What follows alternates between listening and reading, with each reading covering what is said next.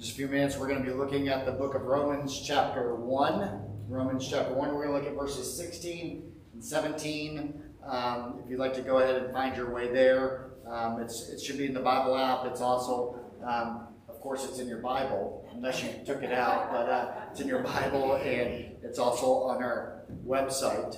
As I was studying to preach over these verses, one thing I do, it kind of, after I break down the text and I decide the direction where I'm going and that sort of thing, I start to consult some commentaries and just to make sure I'm not saying something heretical or something. And I was reading through a lot of different commentaries just to see what they say, and I kept noticing over and over again the same thing relating to these verses. Most of the commentaries noted in one way or another that these verses really are the theme of the book of Romans. And as I stated in the introduction to the book of Romans a few weeks back, Martin Luther was greatly struggled with verse 17 of Romans chapter 1. And he finally came to understand Romans 1:17, and it transformed his life.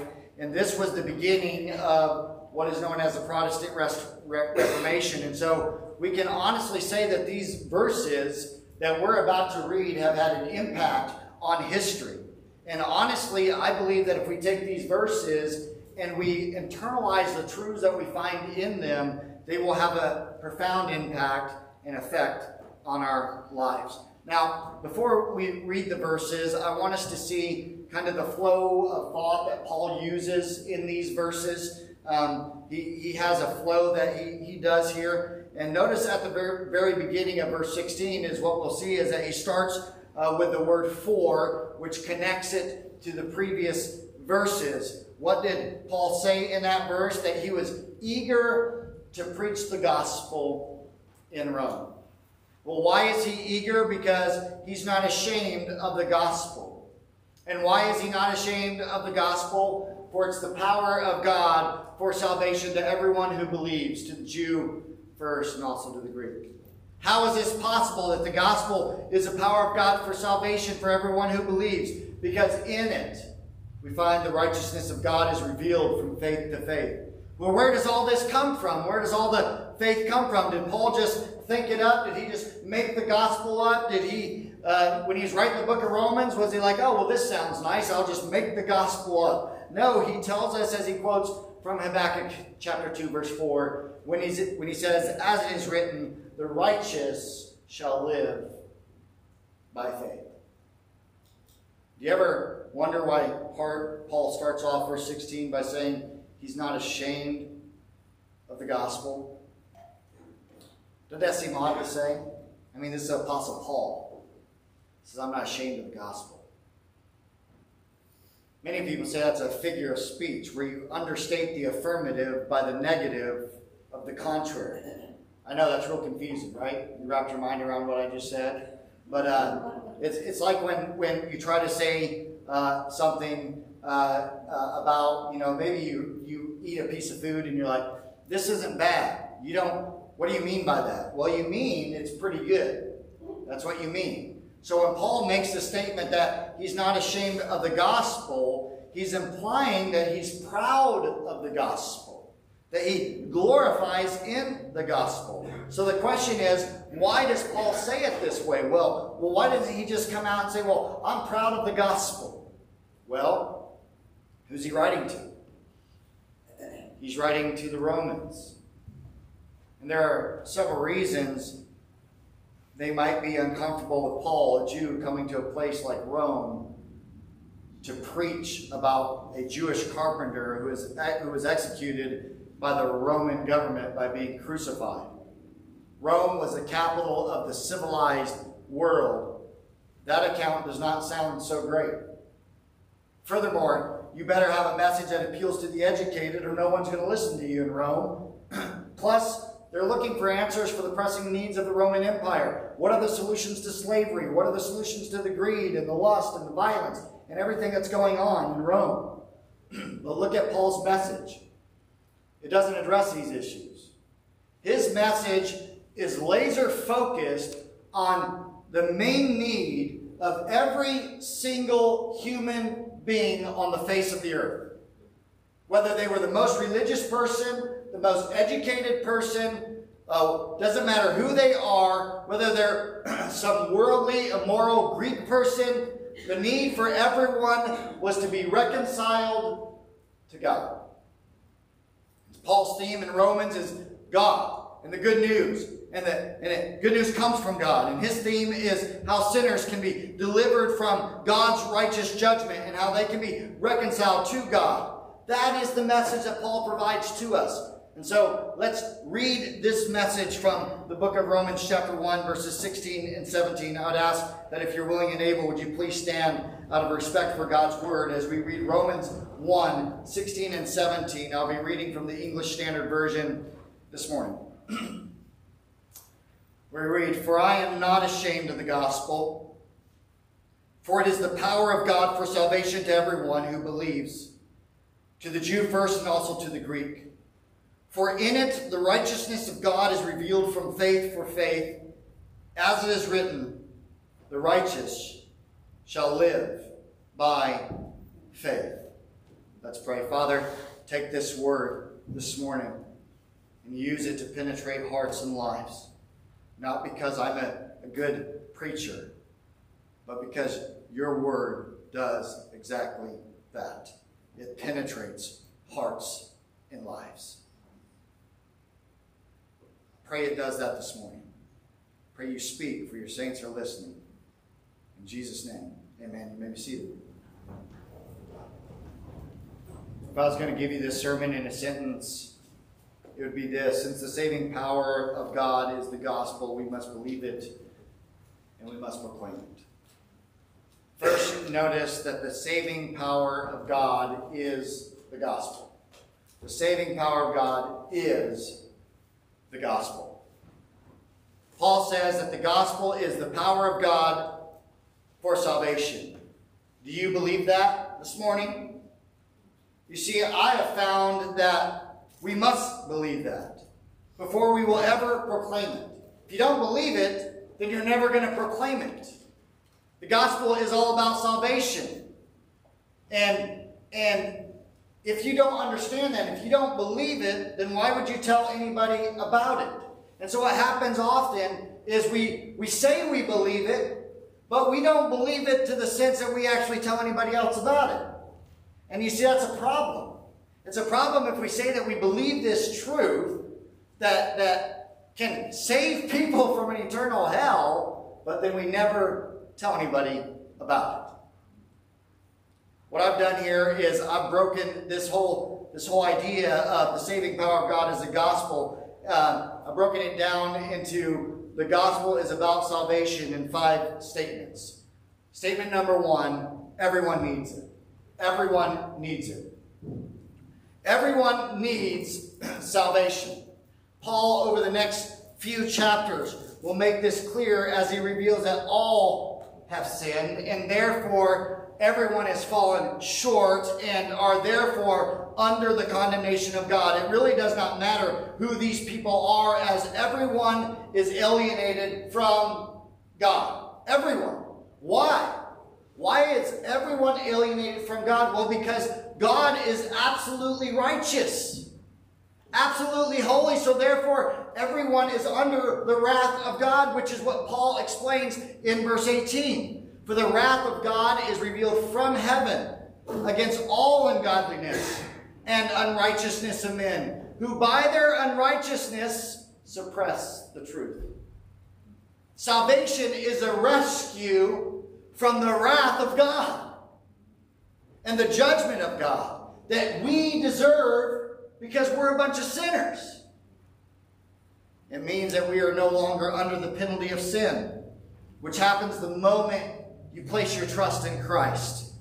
And we are in the process of being delivered from the power of sin as we grow in Christ-likeness. And we are being delivered from the presence of sin when we one day will stand blameless in the presence of God in His glory, according to Jude 24. There are so many positives when we think about salvation. Just think how we're reconciled to God. And so, how we can have this right relationship with God, and how we receive the incomprehensible riches that are found in Christ Jesus. So many positives to salvation, right? But just because we have all these positives, it's not an indication that we need to somehow sell the gospel by pretending there's nothing negative. So what happens sometimes, right, is we are actually ashamed of the gospel. If we are all basically good people, then why do we need salvation? Salvation for what? We're all basically good. We don't need salvation. There's no need for Christ to die for our sins. If everyone's basically good, then all we need is for God to come along and just give us a little encouragement. You know, God can come and give us a pep talk. Stop and think about it. Who needs a crucified Savior if all they need is a little self-esteem boost and some tips on how they can live a better, happy life? The whole reason that we need a Savior who is crucified for our sins is because we are all, by our very nature, every single one of us, by our nature, ungodly rebels who are under the righteous wrath of God.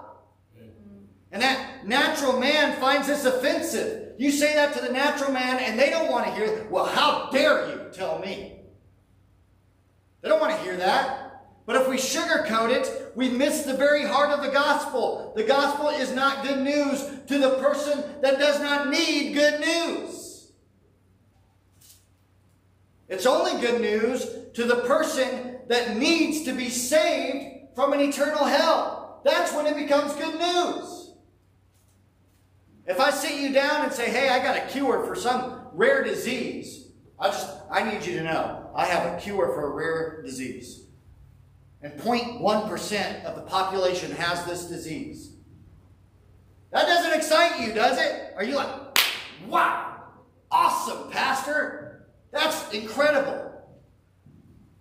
But if I sit you down and I tell you you have a rare disease that 0.1% of the population has, and then I tell you I have the only cure, suddenly you need it, right? That's what we do with the gospel. It's not good news to the person who doesn't need it. It's for everyone. Secondly, it's by the power of God. Everyone needs it, and it's by the power of God. We did not read the gospel tells you all about the power of God, but rather the gospel is the power of God for salvation. This makes it clear that salvation is not something that anyone can attain by their own efforts or their own good works. It is by the power of God. If we could attain salvation by our strength, Christ would not have had to die on the cross. Salvation is not a project that requires you to have joint participation with God either, where God does his part and we do our part and then everything works out. Now I know what you're probably thinking. Well, don't I have to believe? And the answer is yes, you have to believe. But salvation is both received and sustained by faith. However, saving faith, which includes repentance, is not something that you can produce on your own. You can try all you want. You could think about it all you want. You could put all your effort into it, but you cannot produce faith on your own. Because we're told it's a gift from God. Why? So we can't boast about it. Salvation is not dependent on human decisions, but on the power of God. So what is required? Well, if we're dead sinners, we can do nothing, right? Because we are dead. I don't know when the last time you walked up to a dead man and they did something, but it doesn't happen that way. And so God has to impart this new life into us because we're dead sinners. And that is something that's impossible for man to bring about. I can't impart new life into anybody. You remember what happened when Jesus showed up at Lazarus' tomb, right? Lazarus is dead. Lazarus is not just dead. Lazarus is dead. And Mary says, Lord, he stinks. Jesus cried out, Lazarus, come forth. And what happened? Lazarus said, nah, I kind of like this dead thing. It's nice being dead. I like it in this tomb, being wrapped in these grave clothes. No, he came forth. And I wonder what everyone around was thinking when Jesus showed up, right? And said that. Said, Lazarus, come forth. I wonder if they were like, doesn't Jesus know Lazarus is dead? He's been in there for 4 days. The power of God through the word of Jesus Christ imparted life to dead Lazarus. And death had no choice but to obey. It just had to obey. That is what the gospel is like. Or how about that rich young ruler who came to Jesus as a spiritually dead man and walked away with eternal life? Jesus said to his disciples that it's hard for a rich man to enter the kingdom of God, and the disciples are astonished by what Jesus says. And they're like, I can't believe Jesus would say this. And they go to Jesus and they say, then how can anybody be saved? What does Jesus say? They just got to try hard enough. They got to do more hard work. Nope. He says, with people, it is impossible. Impossible. Not might, not partway possible. With people, it is impossible. But with God, all things are possible. In other words, he's telling them that salvation is from the Lord. Salvation requires the power of God. The gospel is not just some good advice that you can take and try it out. It is the very power of God that imparts new life and salvation to those who are dead in their sins and under God's just wrath and condemnation. I like what Thomas Schreiner says in his commentary. The preaching of the word does not merely make salvation possible, but affects salvation in those who are called. Everyone needs salvation. It is by the power of God. And thirdly, God's righteousness must be applied to sinners. Look down at verse 17. Paul gives this explanation as to why the gospel is the power of God for salvation to everyone who believes. He says, for in it, the righteousness of God is revealed. This tells us the gospel is not the result of anything except the revelation of God through his Son. In Galatians chapter 1, verse 15, Paul gives an explanation for his own conversion when he says this, when God who had set me apart from my mother's womb, when God who had set me apart from my mother's womb and called me through his grace was pleased to reveal the Son in me. The gospel comes to us by the revelation from God that is centered around his Son.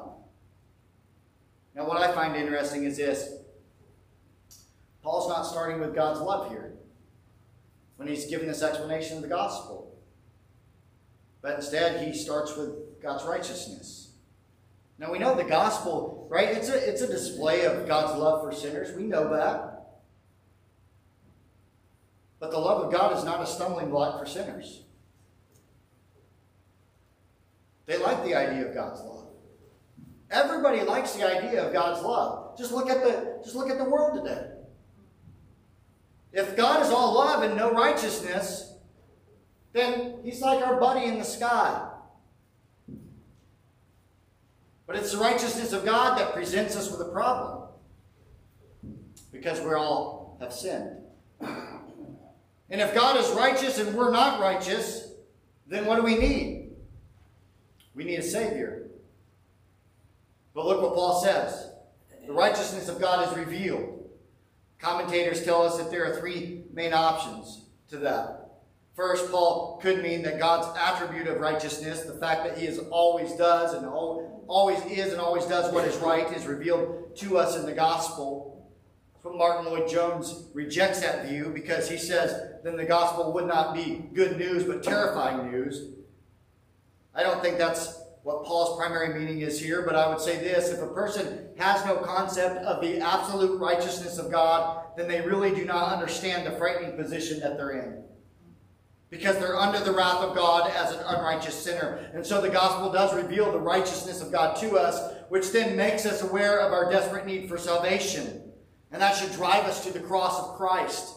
Secondly, some say that by the righteousness of God, Paul may be referring to God's saving power and being faithful to his covenant promises. The Old Testament will often refer to God's righteousness as his salvation of his people. There's a third option that some say, by the righteousness of God, Paul is referencing a righteousness that comes from God, which he gives to those who believe. F.F. Bruce, in his commentary, makes the argument that in the Old Testament, which forms the main background of Paul's thought and language, righteousness is not much of a moral quality as rather a legal status. He says this: God himself is righteous, and those men and women are righteous who are in right relationship to God and his law. He adds this: when therefore the righteousness of God is revealed in the gospel, it is revealed in a twofold manner. The gospel tells us first how men and women, sinners as they are, can come to be in right standing with God. And second, how God's personal righteousness is vindicated in the very act of declaring sinful men and women righteous. Now I believe the third meaning is what Paul is thinking about in verse 17. That the gospel reveals to us how sinners can be made righteous or justified by faith before God.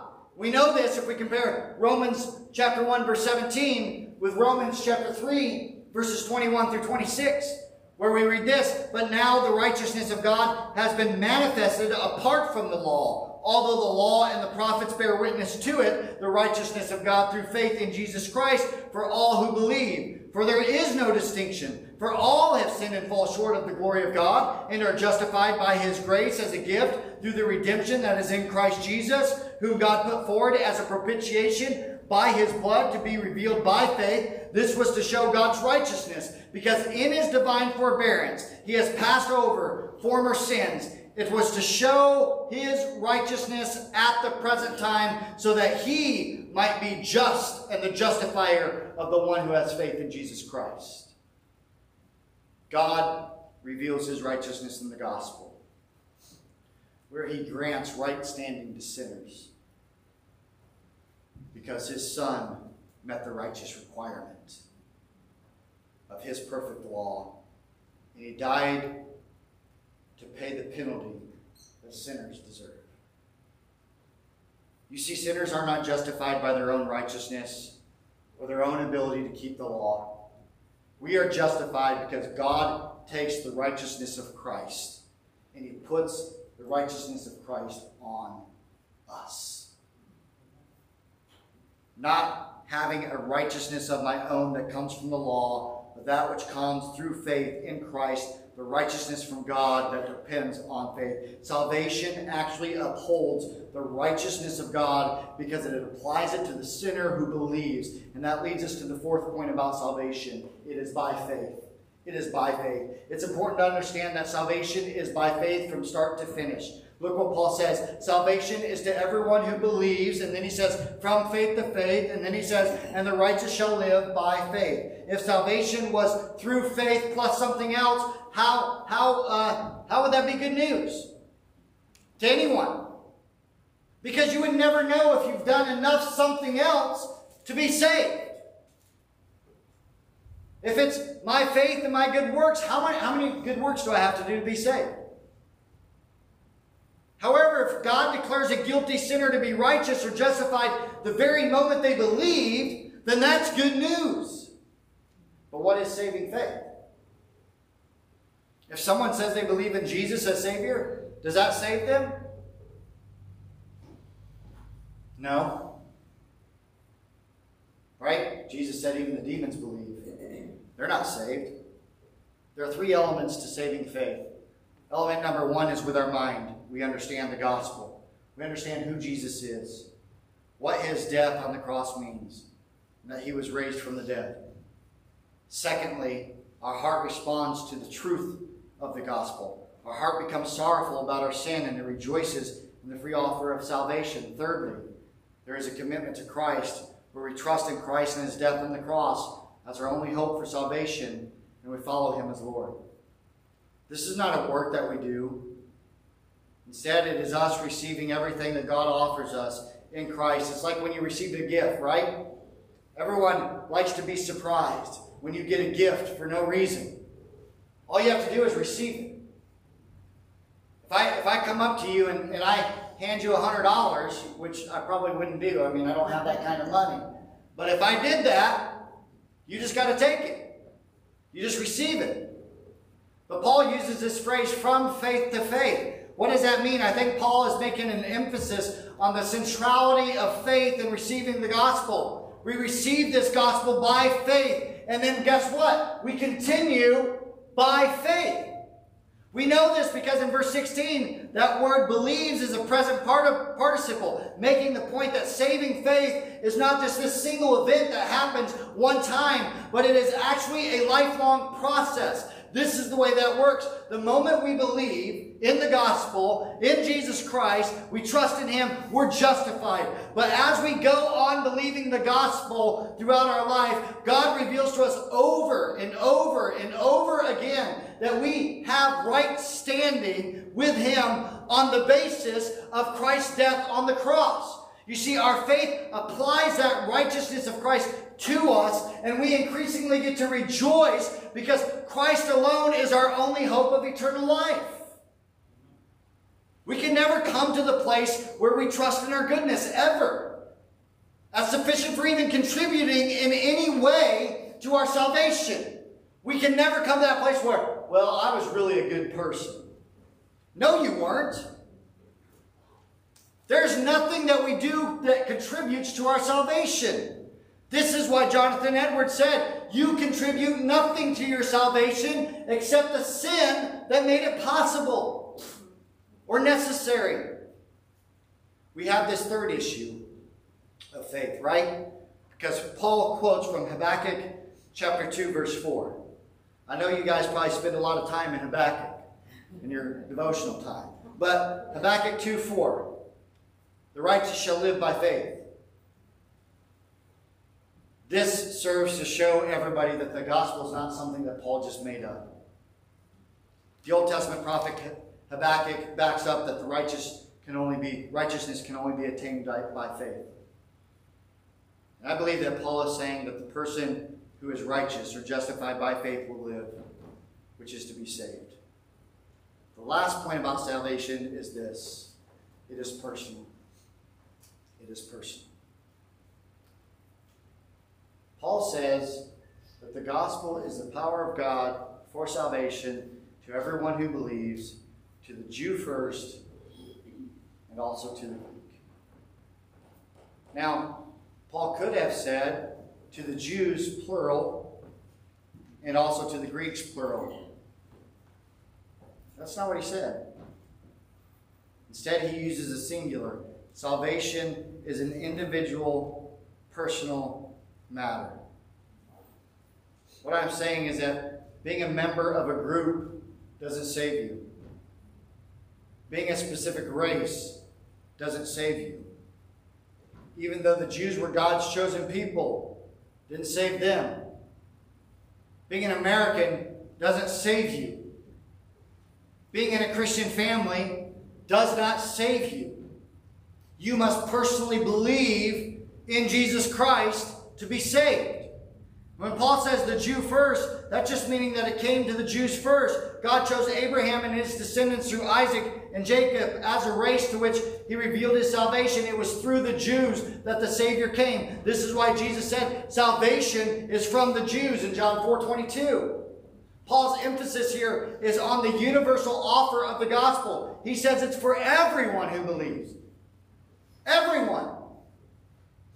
This means that the gospel is for everyone. And that is good news. The religious and the pagan, the Jew and the Gentile, no one is to be excluded from the gospel. This is good news for you. It doesn't matter what your background is. It doesn't matter if you are a self-righteous, religious person with high moral standards. The gospel is for you. You can't trust in any of these things to get you to heaven. The gospel is what gets you to heaven. You come to Christ as a sinner and you receive His righteousness by faith. Or maybe you're an atheist who is moral and greedy. Or maybe you're a cheating business person. Or maybe you're any number of things. Maybe you're the lowest of low that you can possibly think of. Guess what? I got great news. The gospel is for you. You have to cry out to God and you turn from your sin and you ask God, God, be merciful to me, a sinner, and you will go home justified. Because the gospel is for you. Oh, that we would understand that the gospel truly is the power of God for salvation to everyone who believes. And for this reason, we must believe it. We must believe it. Point number 2. We must believe it. Do you believe it? Do you believe the gospel? Have you truly abandoned all of your self-righteousness, all of your good works as a basis for your standing before God? And have you instead trusted in Christ alone and in his death and in his resurrection? Do you believe the good news when you fail? When Satan begins to accuse you and tell you you're a failure, you're a loser. I felt like that lately. I know what it's like to lay in bed and listen to the accusations of the evil one ring loud and clear in your head. But we are in right standing with God. Are you daily fighting your sin so that your attitudes and your behaviors are progressively more and more righteous? Is God's power to save you from the power of sin evident in your life? In your relationships? Is it evident when no one else is around you? You see, we have to truly believe it. We have to truly believe the gospel. And we don't believe it just one time, but we believe it every single day of our life as followers of Jesus. We believe the gospel. Are you doing that, dear friend? If we really believe it, then I have one last statement.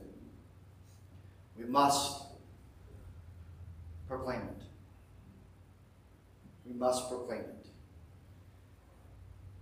This could be a whole nother sermon. I will not preach a whole nother sermon. But here's a question. Are you ashamed of the gospel? Will you proclaim it? If not, then could it be that you're ashamed of it? What about when you have the opportunity to warn people about the wrath of God to come? Do you dodge them? Do you ignore them? You don't want to talk about it because it's not popular? What do you do when you go to the grocery store? You go to Walmart. You go to Menards. You go to your restaurant. You go hang out with your friends. What do? Do you try to have gospel conversations? Just hide it.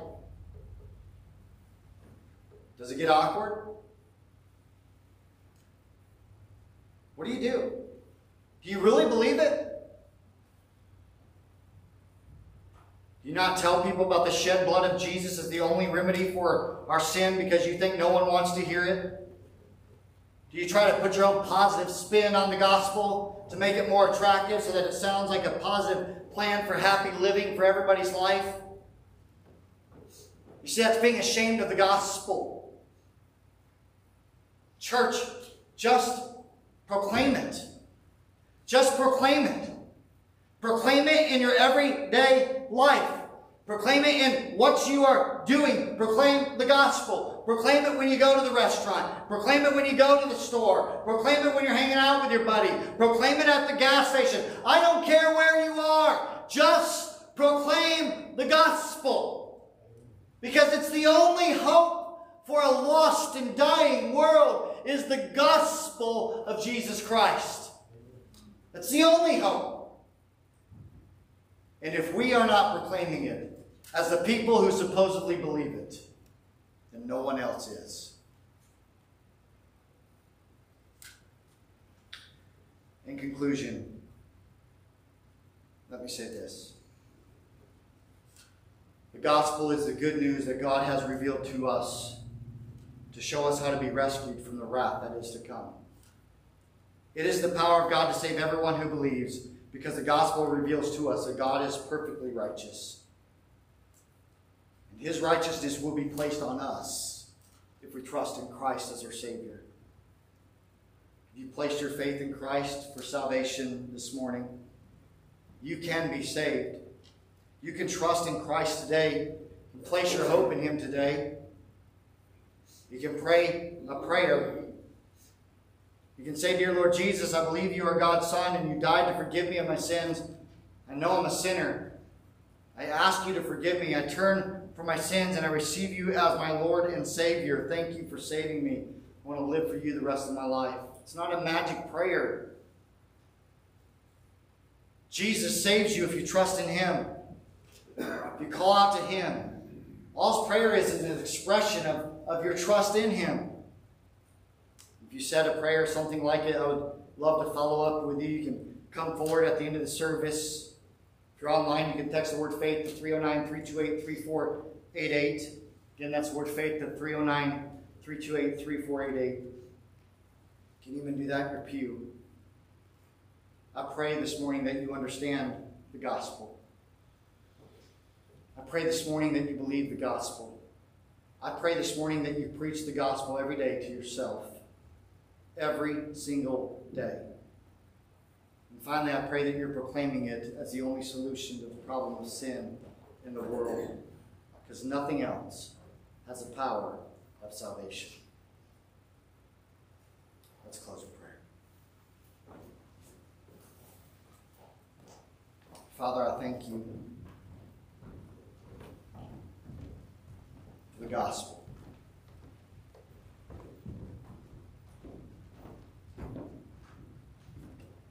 Well, Lord, without it, we would have no hope. No hope of salvation.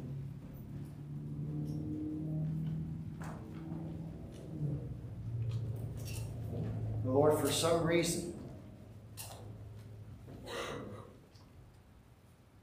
you've seen fit to take your only Son, send him to this earth,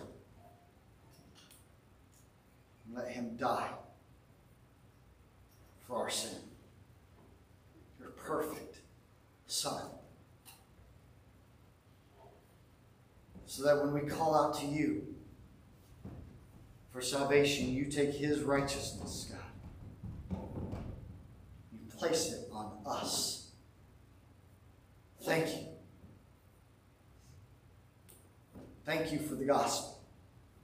Thank you for salvation. And Lord, I pray this morning, there may be those that have never trusted in Christ as their Savior that will hear this message. And maybe for the first time,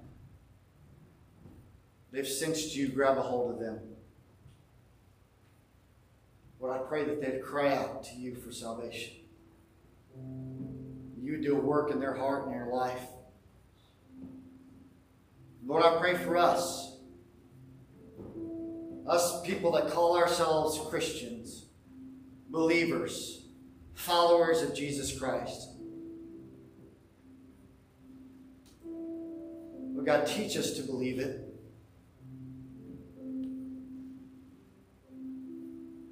Let us believe it not just once, God, but every single day. Lord, that we'd preach to ourselves. And when the evil one comes whispering, Lord, we preach the gospel to ourselves. That we are bought by the blood of your Son. And the evil one has no dominion over us. Thank you that we are saved from the penalty of sin. And that we are being saved from the power of sin. Sin has no power over us. Oh God, we would proclaim the gospel to ourselves every day. And then, Lord, we'd proclaim it to others. This gospel that we believe. Lord, I pray that if you've convicted us in any way this morning, that we'd respond to your word. I pray this in Jesus' name. Amen. As we sing, you go on to come this morning.